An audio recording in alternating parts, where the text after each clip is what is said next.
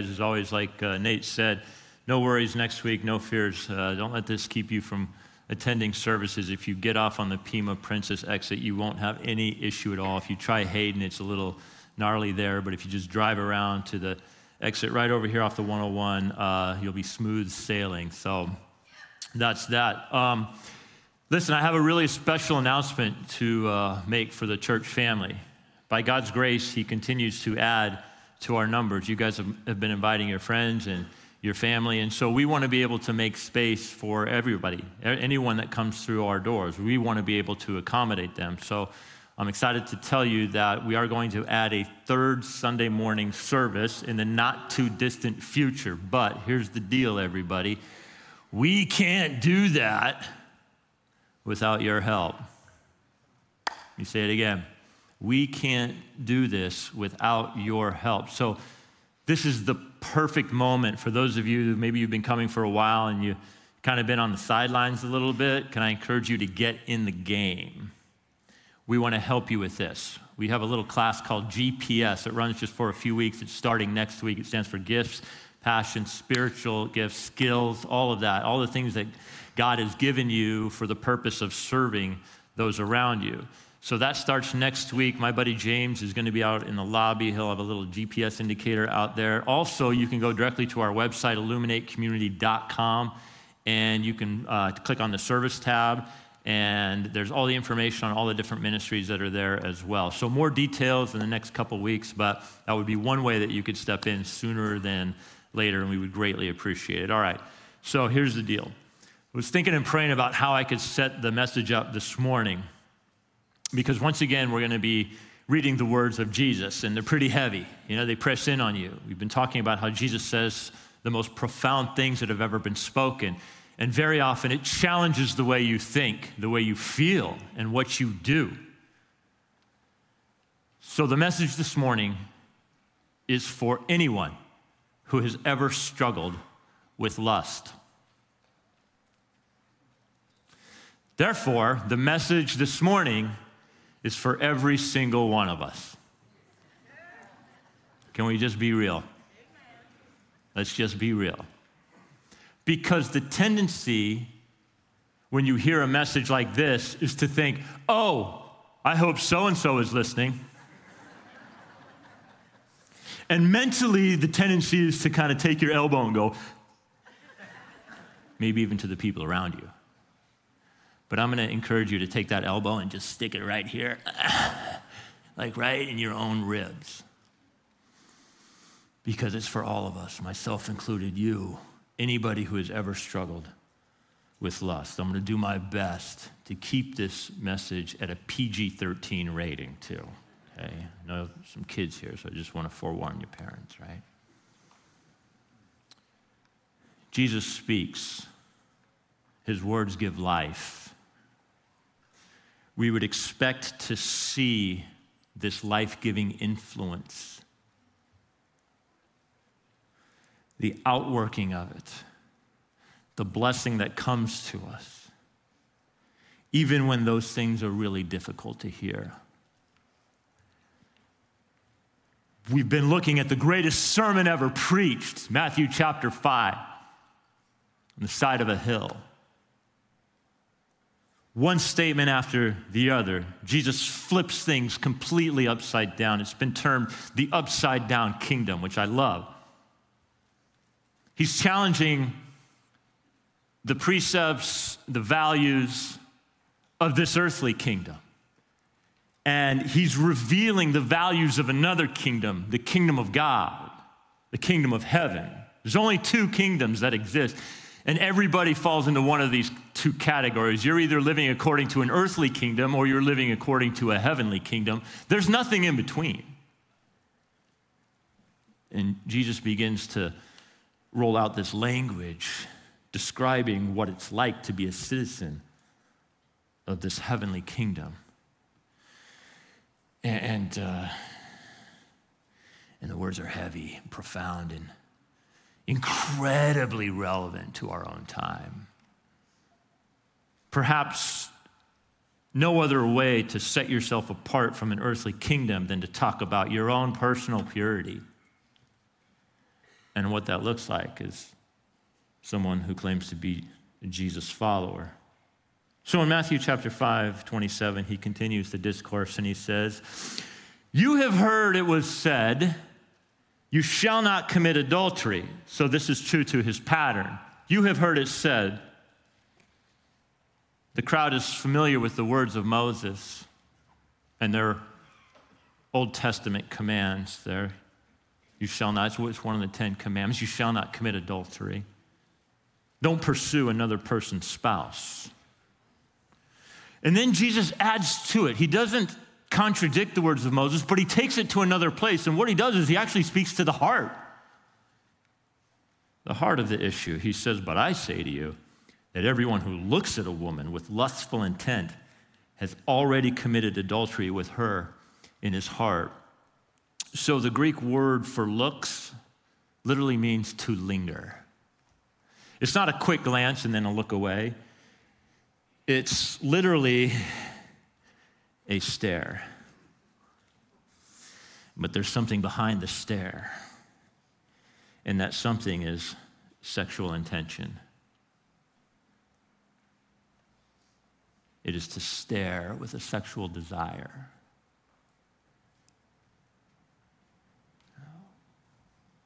Many people think that the Bible is prude, right? Outdated, out of touch with modern times. Little do they know that there's an entire book in your Bible called the Song of Songs, and one of its main themes is the sexual intimacy between a husband and a wife.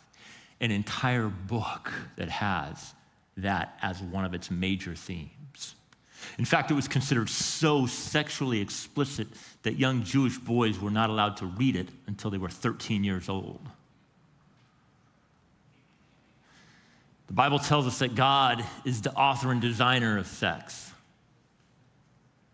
Therefore, he knows best. But these are challenging times that we live in. What Jesus is about to tell us is that our lust problem is far more devastating than we realize. 1 Corinthians chapter 7, verse 5, the Apostle Paul writes very candidly to husbands and wives. He says, "Do not deprive one another, except perhaps by agreement for a limited time." Deprive one another sexually, so that you may devote yourselves to prayer, but then come together again. Watch this, here's why. So that Satan may not tempt you because of your lack of self-control. So a lot can be said here, but amongst other things, what he's saying is that healthy physical intimacy between a husband and a wife is actually a deterrent to adultery. This lingering stare that involves sexual intent is actually a very healthy thing within the confines of a monogamous relationship, a loving relationship between a husband and a wife. What Jesus describes here is something very different. This is the kind of stare that actually causes marriages to implode. And I'll explain that in a second because Jesus actually follows up with an example of it. Some people think that Jesus is making an about face right here. A couple verses later, he starts talking about divorce, but no, actually what he's saying is the two are actually very closely tied together. You see, your lust problem is a lot more devastating than you know. Verse 29, if your right eye causes you to sin, he says, tear it out and throw it away. For it is better that you lose one of your members than that your whole body be thrown into hell. And if your right hand causes you to sin, cut it off and throw it away, for it is better that you lose one of your members than that your whole body go into hell. Oh, whoa, all of a sudden, once again in the conversation, it takes a drastic turn. Jesus is getting real serious and laying down some heavy language. We'll unpack the meaning of this toward the end, and I think you'll agree with me that what Jesus actually says here is deserving. But for now, let's just admit the fact that we live in an age where we can see more naked bodies in 5 minutes than previous generations, our ancestors, could see in 5 lifetimes. Technology, with all of its good, has brought some challenges. We literally have porn in our pockets 24/7. Parents have asked, when is the right time to talk to my children about these things? Well, you pick an age and then subtract about 3 or 4 years from it. And that's when you want to begin the conversation. Everybody in the room has been touched by it. You remember that moment when you first encountered it. For me, I was about 11 years old. New neighbors moved in right next door. Super stoked because they had a son that was my age, so we became fast friends. Within a week, I was in his garage. He wanted to introduce me to something that his dad owned. And it was an entire collection of Playboys. He had them cataloged. See, that's what it was back in my day. I'm one of those old dudes, we had paper. Simpler times. But even at that young age, I remember looking, and there's this sense, this isn't right. I'm being so young. It's like women weren't meant to be just like objects. Even at a young age, you feel that. It's like women aren't meant to be objects. But the allure, very strong. Everybody in the room has been affected by it in some way. If it's not your issue, and you're probably lying, but you've been impacted by someone who has the issue. In some way, there's been maybe even some expectation. Perhaps even it's a body image thing. Certainly the contribution to exploitation.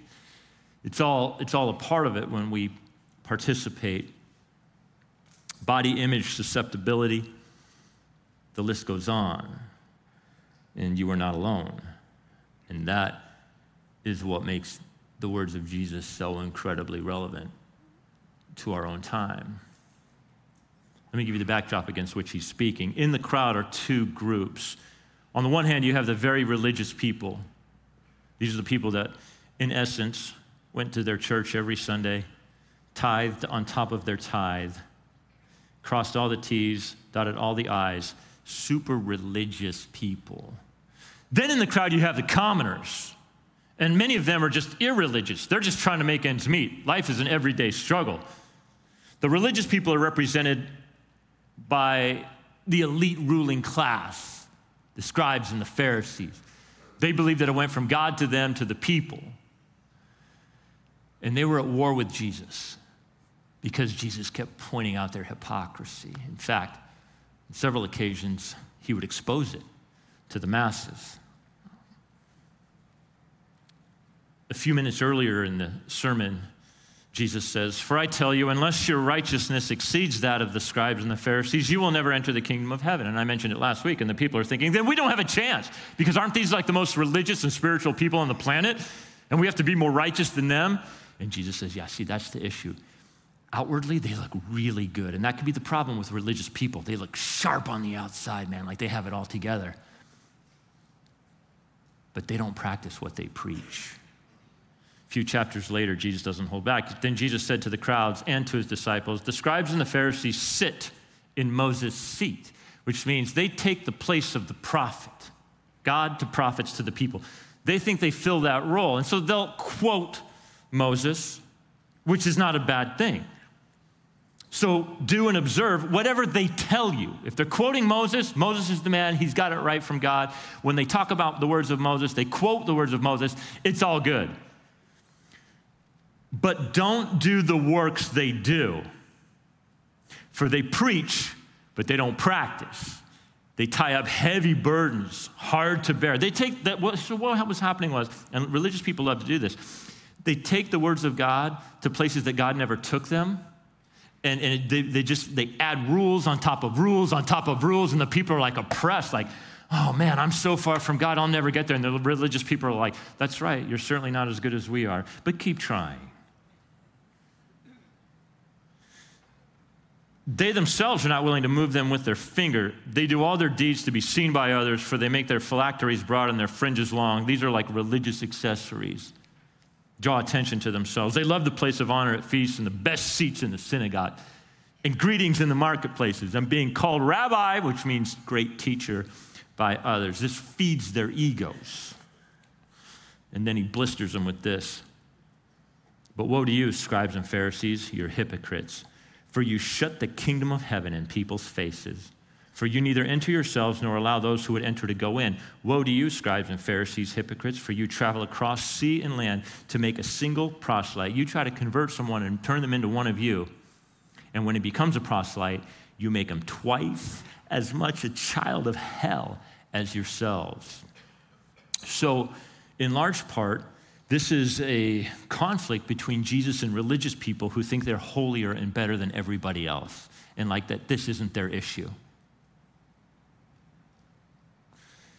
And Jesus says to religious people, even though you may have not physically touched another spouse, you've thought about it. You've thought about it a lot. And therefore, you're actually just as guilty. So Jesus begins the sermon by lifting up the very people that the religious people were putting down. Blessed are the poor, the gentle, the meek. Blessed are those who hunger and thirst. So the religious leaders start accusing Jesus of being soft on sin. We talked about it last week. They try to confront him and trap him. They bring this poor woman who's been caught in adultery. Where's the man? He's not there. It's all a setup. They're going to trap Jesus into denying the law of Moses. She's been caught in adultery. What should we do with her? You know what the Old Testament says. You know the punishment. So isn't that right, Jesus? Or do you disagree with the great patriarch Moses? And Jesus responds in the most beautiful way because he says, all right, here's the rock. Who wants to throw first? All right, great. Here's how it's going to go. The one who is without sin gets to chuck the first stone.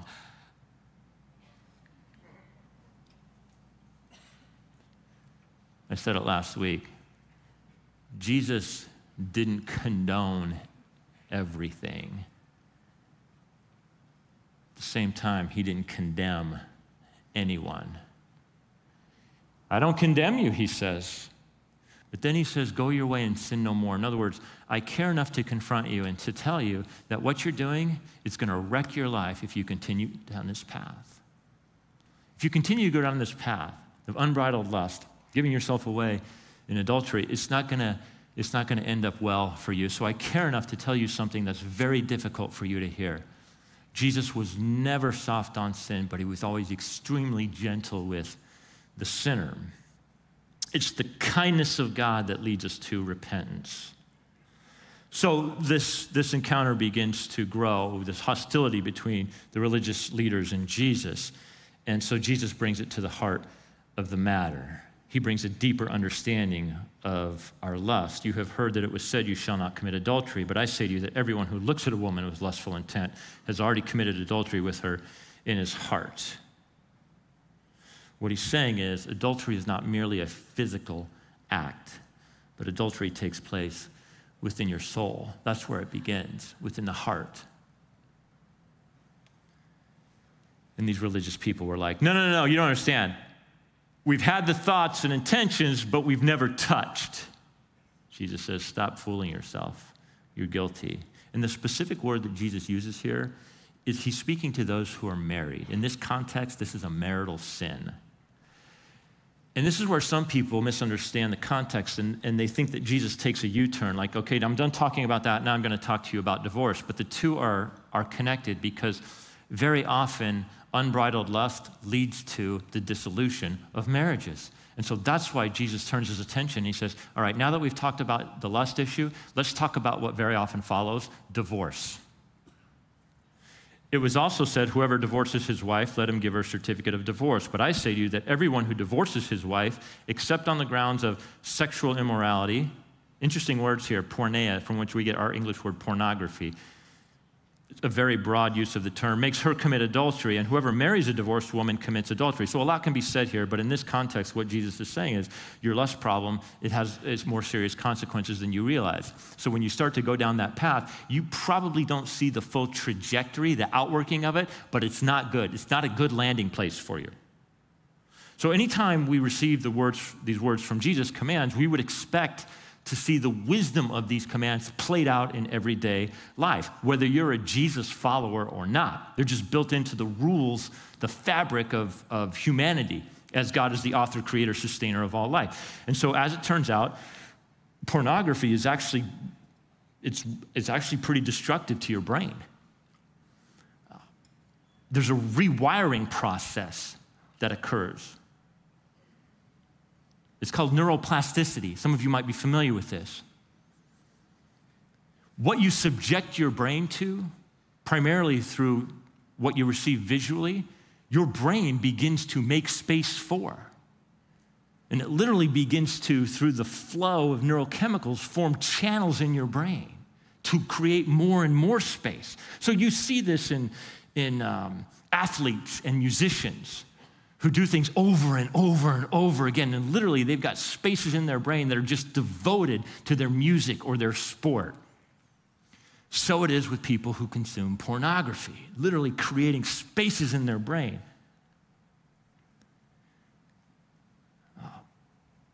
It's interesting because God created your brain and the physiology behind it, and he meant it for good. So imagine your spouse being the sole object of your sexual desire. And what happens in your brain, the way God intended it to be, is that those spaces get created for the affection and the attention and the desire for your spouse. Those neural channels get formed for one body, the body of your spouse. And yet, we're bombarded by these seductive images that create space that desires more and more and more. And there is a literal rerouting that occurs that takes us away from our spouses. There's an insightful documentary called Brain Heart World, and some of it was actually filmed in Scottsdale by a group you might be familiar with called FightTheNewDrug.org. Men and women that have been held captive by porn. By the way, they describe themselves as a non-religious group. They wouldn't say, hey, we're Christians, we believe in the Bible. No, they're just saying, hey, listen, this is what happened to us as a result of giving ourselves over to this, and it wasn't good, and it's not good for you, and we want to help you recover. The simple fact is, there isn't one longitudinal study, which means long-term, repeatable study, that suggests watching pornography makes your relationships better. Here's a quote from this organization. There is an ever-growing body of research, and it can no longer be denied, that repeated porn exposure has a tangible effect on consumers and is connected to declining relationship satisfaction, not to mention all the various forms of exploitation. So what I'm saying to you now is, let's just set the Bible aside for a second. This isn't a moral argument. It's simply something to consider based on the facts. So what do if you've been going down this road and you feel trapped? Because this is kind of one of those things that it feels like the tentacles are especially long, and it's like the claws are deep, and it's hard to remove yourself from. Well, this is why Jesus gets pretty radical in verse 29. If your right eye causes you to sin, tear it out, throw it away. For it is better that you lose one of your members than that your whole body be thrown into hell. And if your right hand causes you to sin, cut it off and throw it away. So Jesus isn't speaking literally here, because if you gouge out one eye, guess what? The other one will still look and still consume. Jesus is speaking hyperbole. Hyperbole is an overstatement for the purpose of emphasis. And what he's saying is you have to take thoughtful and drastic measures in order to rid yourself of this particular sin. And it's really hard in our culture because it feels like you have to wear blinders because you're constantly surrounded by it. It's everywhere, even when you're not looking for it. Right after the first service, a gentleman walked up to me with his phone in his hand, and he said, hey, I went to share the church's website with a friend. It was at 7 o'clock this morning, and he Googled Illuminate Community Church. And the first link that popped up, he clicked on, and it took him to a porn site. I'm pissed.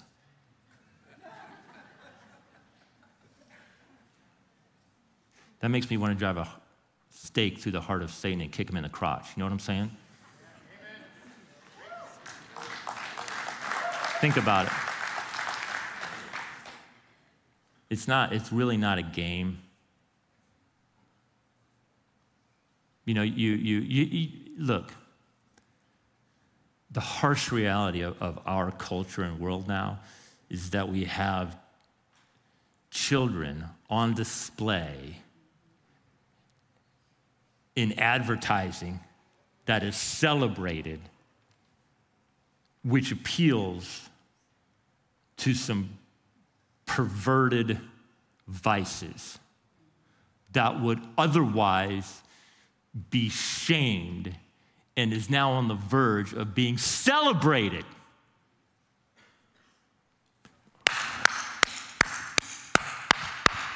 We're so open and tolerant. And what's happening is the arms of openness and tolerance are coming back, and they're be real. Insidious. If you can capture a mind in its youthfulness, you're starting to rewire and reprogram for all that is destructive. You know, we could go on and on about the effects of this. There are, and I'm just talking secular research. Why do young men experience sexual dysfunction at younger and younger ages? It's just the facts. Why is marriage being delayed later and later? Because we've got dudes that don't know how to enter into real relationships with women and just have conversations where you would woo a woman with your integrity and your character and then marry that woman and commit yourself to her and earn the right to have sex with her. Gone. Immediate gratification. I don't need to say these things from behind the Bible, okay? This is why I said a few minutes ago, when we receive a command from Jesus, we would expect to see the logical, practical outworking of it in everyday life. When we receive the commands of Jesus and the prohibitions, we would expect to be protected from those things. It's like having a toddler. Don't play in the street. But I like the street. Those big shiny metal objects are awesome. I want to play with one. Don't go out in the street. It's not going to be good for you. It's just a matter of time when the realities of life, which God baked into life, the human fabric of life, you're going to bump up against those realities. So what do? You have to take drastic measures, and you have to be extremely courageous. It is better that you lose one of your members than that your whole body go into hell. You're like, Jesus, lighten up. Well, if you could see from God's perspective all of the pain and the hurt and the heartache and the exploitation that has occurred throughout human history as a result of unbridled human lust, you'd probably go, yeah, exactly. Hell is the place. You probably wouldn't have too much of a problem with that. The Greek word that Jesus uses for hell here is Gehenna, and it's basically the dump outside the city of Jerusalem in the valley. And it was always on fire, and it was smelly, and there was always smoke rising. It was a place you didn't want to be. And Jesus is like, but here's the deal. You've got Gehenna in your life right now, and you're living with it. John 10:10, Jesus says, I came to give life and give it abundantly. He's not only talking about eternal life and life to come, but he's talking about, this is super important. One of the reasons why men and women are drawn to pornography is because they lack purpose in life. You realize that? The research indicates that's one of the main draws. They lack purpose in life, and so they're drawn to pornography. And Jesus comes on the scene, and he's like, I came to give you life abundant, meaning, purpose, well-ordered. But you've exchanged it for the lies of the culture. Lust of the flesh, lust of the eyes, boastful pride of life. That's kingdom of this earth principles. Jesus is laying down, he's dropping kingdom of heaven principles. So here's the good news. You can be set free, and you are not alone. Many of us in the room have been set free, and we want to help. I want to introduce you to a friend of mine, Austin. Austin, where are you, brother? Stand up, my man. One of 3 guys that's taller than me. That's how you'll know him. Thank you, Austin. Austin has an incredible story, and the Bible says, comfort others with the comfort you have been given. And this dude's living it. You know, I'm going to throw a picture of his family up there. And I appreciate how real this picture is, because look at little man. He ain't having it. That's some real world family stuff right there, man. He's like, he's not smiling, man. He wants out. He wants out. That's just being real. Beautiful family, beautiful story of redemption. That story is told many times over within these walls. He has a ministry. Because this is his church family, because this is his church home, this is what he does. He's offering it for $1, 120 days of group coaching. You can't do this on your own. The lone wolf mentality, you have to kill. Let me throw up his handle real quick. Austin is a porn coach. That's him on Instagram, social media. All of you should be taking your phones out right now and using them for good and just snapping the picture.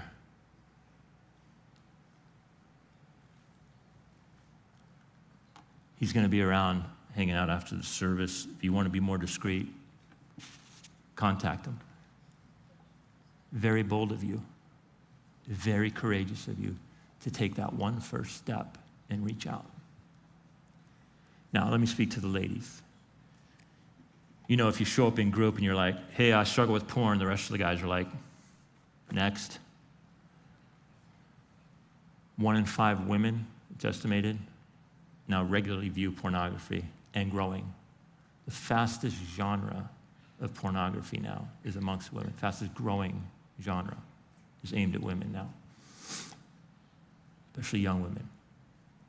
So it can feel especially taboo.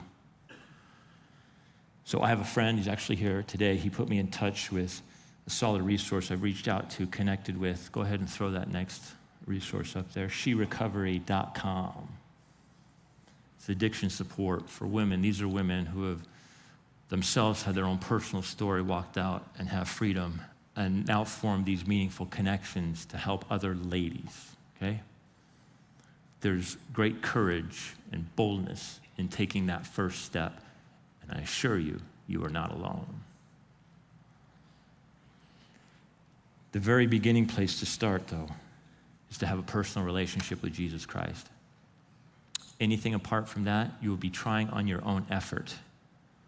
And you can make it for a little while, but eventually you won't succeed.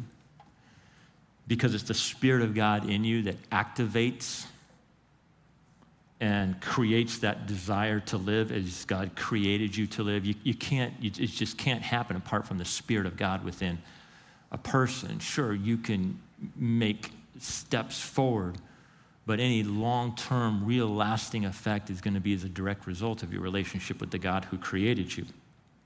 And so that's why Jesus came to the earth. People ask, why did he have to die? He had to die because you and I contribute to the mess of this world. And that's what the Bible refers to as sin. And so the Bible says the life of a creature is in its blood. So Jesus had to shed his blood. The wages of sin is death. You heard Jesus say, from God's perspective, if you could see all of the collateral damage from unbridled human lust, it would be gnarly. You would not be able to tolerate it. You'd be like, okay, all of that belongs in the dump. Because God is holy and just, he can't turn a blind eye toward it. So we've got to deal with it. So the mercy of the grace of God, it collides with the justice of God. And there's this huge explosion, and when the smoke clears, Jesus is hanging on the cross, taking upon himself all of your junk. Forgiveness. That's where it starts. So I'm going to have you bow your heads and close your eyes, because we're going to end our time together in the way that Jesus commands us to. He said, remember me. Remember my death, because my death represents so much. My death, actually, he says, represents life for you. Some of you guys have been coming for a long time, and you haven't responded yet. Why?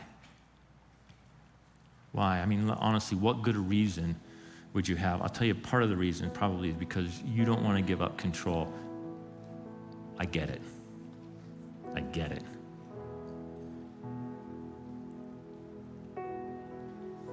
But don't you see, that's proof of what the Bible says to be true about you and me.